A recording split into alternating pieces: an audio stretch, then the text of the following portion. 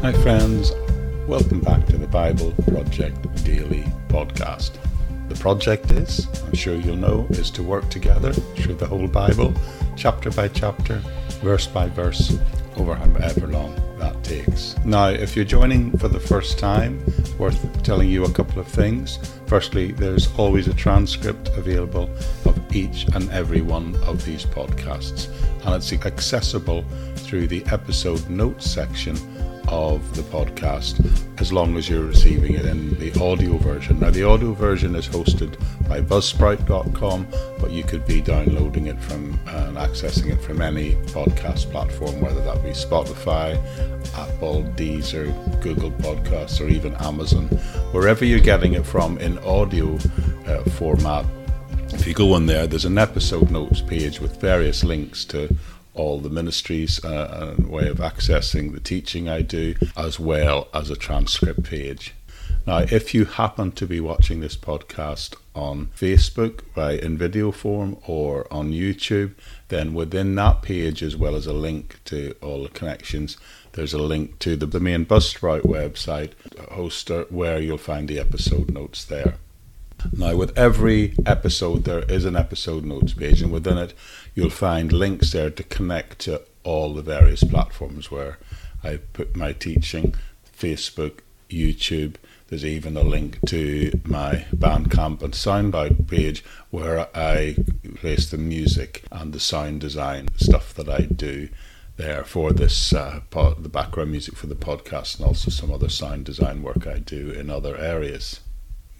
Now, the other thing worth pointing out, if you're new, is that you are free to reuse or reconstitute this teaching in whatever way you want. Now, credit's always appreciated, but it's yours to take and use, to use the notes or the text or just what I've said to create your own messages, your own sermon notes, your own podcasts, anything that you want to do. Please take this teaching and run with it. We want to make it as widely available for you to use it in any way you want.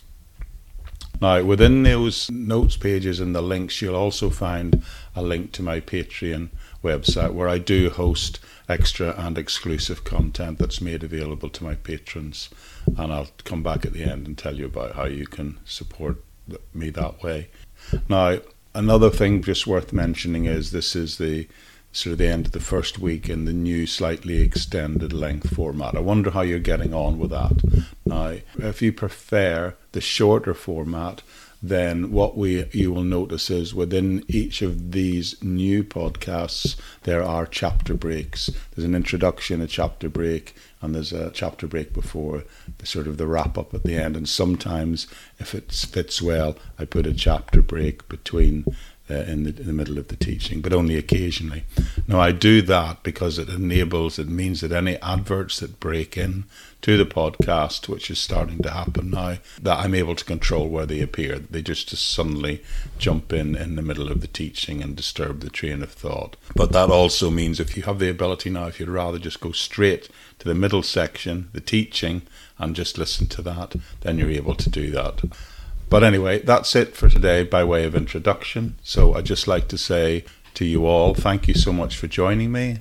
I do hope you're really benefiting from having the amazing Word of God as part of the rhythm of your daily life, and that you're able to make the Bible Project part of that daily rhythm as we work together through the Word of God over the coming months and years.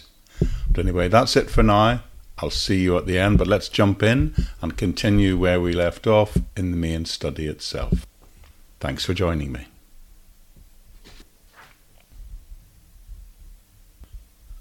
Okay, we're continuing through the book of Genesis, as you know, and we're arrived now at the beginning of chapter 29.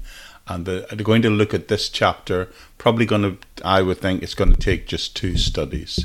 We're going to be covering Genesis chapter 29 from verses 1 to 29. And I'm given the overall title of these 2 studies, What Goes Around Comes Around. Now, that's a familiar saying, isn't it? I'm sure you've heard it before. People say, what goes around comes around. Usually, when you hear people use it or quote it, they do so in a negative way, saying or implying something along the lines is that all the pain that someone's caused them will come back and hit them in the same way someday. But I wonder if you've ever heard that expression. Now, I'm sure most of us, if not all of us, have. But my question is that statement true? Is it true that what goes around comes around? Is there a payback time? That's the question we're going to ask this morning. Is it true in any case? Is it true in every case? Is it true some of the time? Or is it true all of the time? So what does the Bible say about the concept of what goes around comes around?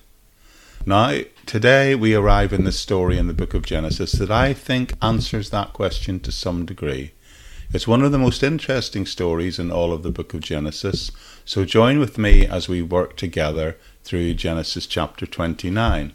Now again, this is a long passage of scripture, so rather than read it all at once, I'm going to do what I often do, which is go through it verse by verse over the next 2 episodes. So let's begin by reading the opening verses together. Genesis chapter 29, starting at verse 1. It says this: Then Jacob continued on his journey and came to the land of the eastern peoples. There he saw a well in the open country with 3 flocks of sheep lying near it, because the flocks were watered from that well. The stone over the mouth of the well was large. When all the flocks were gathered there, the shepherds would roll the stone away from the well's mouth and water the sheep.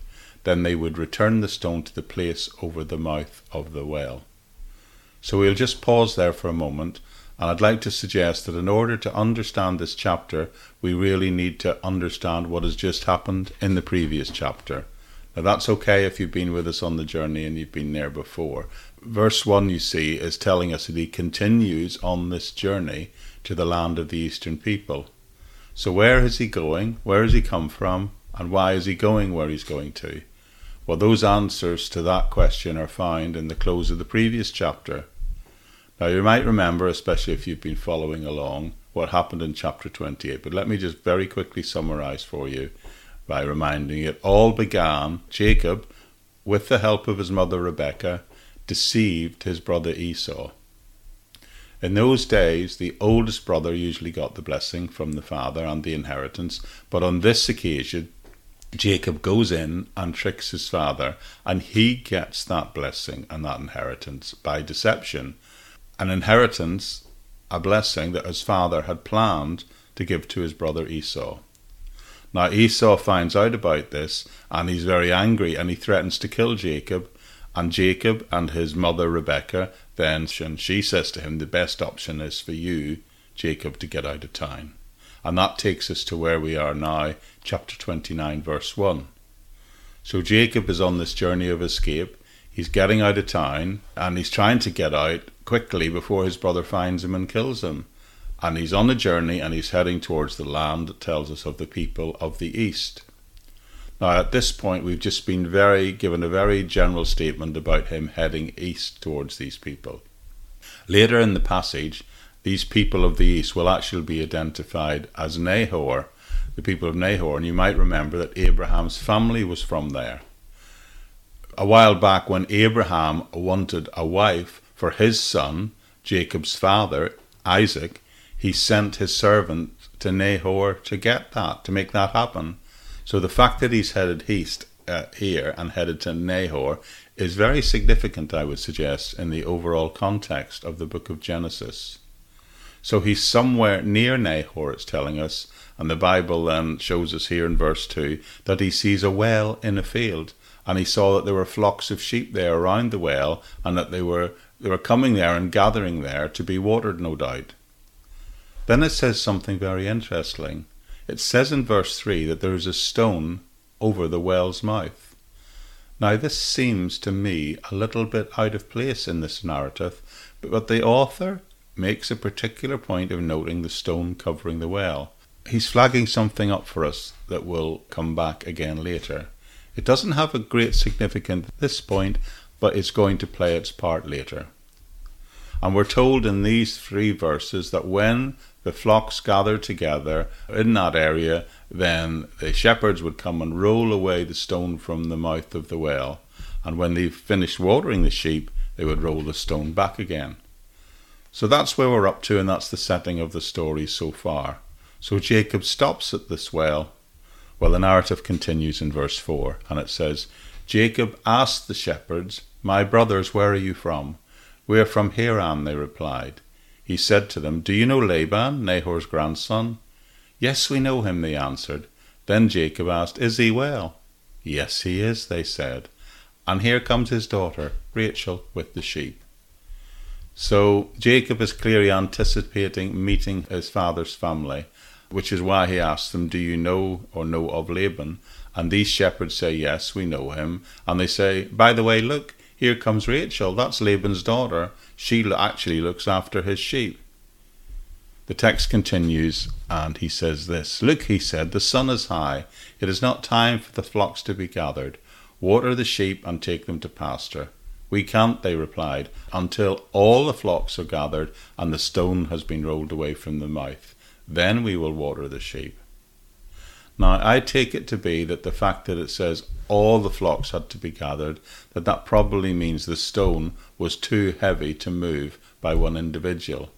They probably had reached some kind of agreement that they would only move the stone out of the way when all the flocks were gathered there. That I believe, and other commentators suggest, that's what's going on here. Anyway, the story continues in verse 9. While he was talking with them, Racheal came with her father's sheep, for she was a shepherd. When Jacob saw Racheal, daughter of his uncle Laban, and Laban's sheep, he went over and rolled the stone away from the mouth of the well and watered his uncle's sheep. Then Jacob kissed Rebekah and began to weep aloud. Do you see here that 3 times he mentions the family relationship? This is his uncle, and he's making a big issue out of that. But he has now, in a sense, almost stumbled upon the family it suggests he was looking for. In this case, he comes upon them by finding them at the well. Now, the text points out the fact that all of this area belongs to his uncle. But then it says Jacob kissed Racheal and raised up his voice and wept. What do you make of that, by the way? The Bible only very rarely says anything about a man kissing a woman, so this is a highly unusual statement, isn't it? He's just met her, so was this a romantic kiss, or was this more like a kiss on the cheeks, a greeting a bit more akin to something like a handshake? Now, personally, I'm slightly sceptical of love at first sight, but I'm certainly not sceptical of attraction at first sight. You've got, I believe, to really get to know a person before you can truly say that you love them. But many people testify to the fact that they said that when they met their marriage partner, that there was an immediate natural chemistry between them and their future wife or husband the minute they met. And of course, they did indeed get married. And that's indeed what I personally experienced. So perhaps something like this is happening here. Anyway, the text clearly says that he kissed her. The narrative continues in verse 12. He had told Racheal that he was a relative of her father and a son of Rebekah. So she ran and told her father. As soon as Laban heard the news about Jacob, his sister's son, he hurried to meet him. He embraced him and kissed him and brought him to his home. And there Jacob told him all these things. Then Laban said to him, You are my own flesh and blood. And Jacob had stayed with him for a whole month. So Racheal gets excited and leaves the sheep and runs and tells her father that her nephew has shown up. Laban is the uncle and Jacob is the nephew, obviously. The passage is very clear about laying out the family relationships that are in this passage. It also draws attention to the fact that they hadn't heard about each other, new details about each other's families and what they've been up to for quite a long time. So we see Jacob fills him in, and then they sort of catch up in family history, if you like. And Laban invites Jacob to stay with him. And then he says this. Laban said to him, Just because you're a relative of mine, should you work for me for nothing? Tell me what your wages should be. In other words, he's saying, I'd like you to continue staying with me for a month or so, and I'd like to pay you while you're here. It's not right that you should contribute to my family and I not pay you anything, so he asks him to tell him what he thinks his wages should be. Let's negotiate for you, month by month, how much I should pay you. So now we're entering into the negotiation phase of the story, but they're not just going to negotiate his wages. Picking up the text in 29:16, it says, Now Laban had 2 daughters. The name of the older was Leah, and the name of the younger was Racheal. Leah had weak eyes, but Racheal had a lovely figure and was beautiful. Now, let me explain something to you at this time, folks. Laban had 2 daughters. Leah is the oldest, and she is the one who's said to have poor eyesight, which would have been a considerable disability in those times before glasses.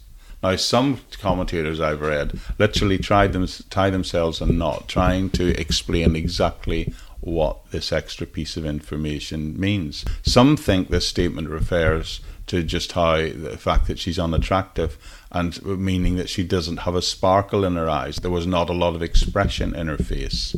Now, I'm not sure about that, but however you explain it, the real point in these latter part of the verses is it's giving a description of Leah, and it's contrasting it with that of Racheal. And of Racheal, the text says she was beautiful in form and appearance. The words that are used tell us that she has a beautiful face and an attractive physique. And then it goes on to tell us in verse 18, Jacob was in love with Racheal and said, I'll work for you 7 years in return for your younger daughter, Racheal. Laban said, It's better that I give her to you than any other man. Stay here with me. So Jacob served 7 years to get Racheal, but they seemed like only a few days to him because of his love for her. Then Jacob said to Laban, Give me my wife, my time is completed, and I want to make love to her. So it tells us that Jacob did indeed love Racheal. Now, he just met her at this point, and this may have been a day or two later, but this attraction was obviously intense and immediate. But do you catch the fact of what's going on here? Remember, who was the oldest? Leah. And remember, the elder daughter would normally be married first. But Jacob here wants the younger one, and he says he'll work 7 years if he gives her to him as his wife. Now, by the standards of that day, he's putting a very high price on her. 7 years' work was a much higher price than would normally be paid for a wife. But it says he's in love with her, and he's clearly willing to do that. And Laban, not surprisingly, says, okay, adding the caveat, that's better anyway than I give her to some man as a wife, a man who's a stranger. Now, I would have thought 7 years felt like an eternity to a relatively young man, but it says here he'll do the 7 years and he'll give him his wife, and it seems to be okay with that. And then picking up the narrative in verse 22, it says, So Laban brought together all the people of the place and gave a feast. But when evening came, he took his daughter Leah and brought her to Jacob, and Jacob made love to her. And Laban gave his servant Zilpah to his daughter as her attendant. This is interesting, isn't it? So they throw a party, a wedding party. All the locals, people gather, all the men come. And do you notice what goes on here? It says Laban takes his daughter and brings her to Jacob. And that means by that Jacob would have been in the tent, and he brings her into the tent. Remember, who is Jacob in love with? That's right, Racheal, who was the wedding feast celebrating. Again, Racheal and Jacob. But who does he end up getting brought to his tent? Leah. Now let's keep reading. This really is an interesting part of the story. And it tells us, And Laban gave his servant Zilpah to be the daughter as her attendant. And when morning came, there was Leah. So there's an element of surprise in that concluding phrase of that verse 24. So how do you explain that? How do you explain what's going on here, that he wakes up with Leah? And this is where it gets to be a bit of fun, because when you read the commentaries, they go through all sorts of loops to try and explain what's going on here. Well, to do that justice, I think we'll look at that in the next episode.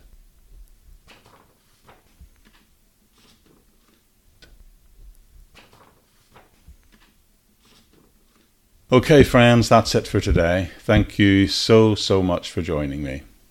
I'd like to remind you that you have access to lots more of my teaching, including some long-form versions of my Bible teaching, along with some discipleship courses that I'm making available. You can find that teaching and Bible studying material through my Patreon website, including the usual stuff there. And at the moment, I'm actually preparing a 12 to 15 episode course on how to prepare and do expository preaching.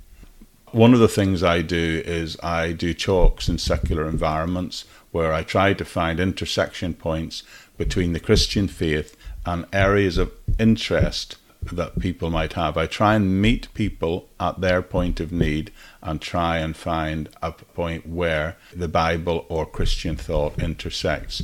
And areas in which I've done those sorts of talk involve art, science, psychology, and even mental health. And those talks will all be available to my patrons on the Patreon website. So if you sign up there to become a patron of mine for as little as £2 a month, you can be safe in the knowledge that you're supporting my main ministry, which is the Bible Project podcast, and you're enabling it to stay free for anyone who wants it. The plan and purpose of this podcast is for it to remain there as a resource indefinitely, and eventually one day to give people the opportunity of working completely through the whole Bible, chapter by chapter, verse by verse. And by supporting me, you're enabling that to take place. That enables people to experience and commit to allowing the life-changing power of the Word of God into their lives. Another thing you can do to really help get the podcast out there and in front of more people is if you're enjoying it and benefiting from it, then why not put a like on it or share it across any social network platforms that you're on, and subscribe to receive it regularly, maybe even review it. By doing so, you're allowing the podcast to appear in the digital places that you inhabit, and that really helps it get seen by more people. Anyway, that's it for this time.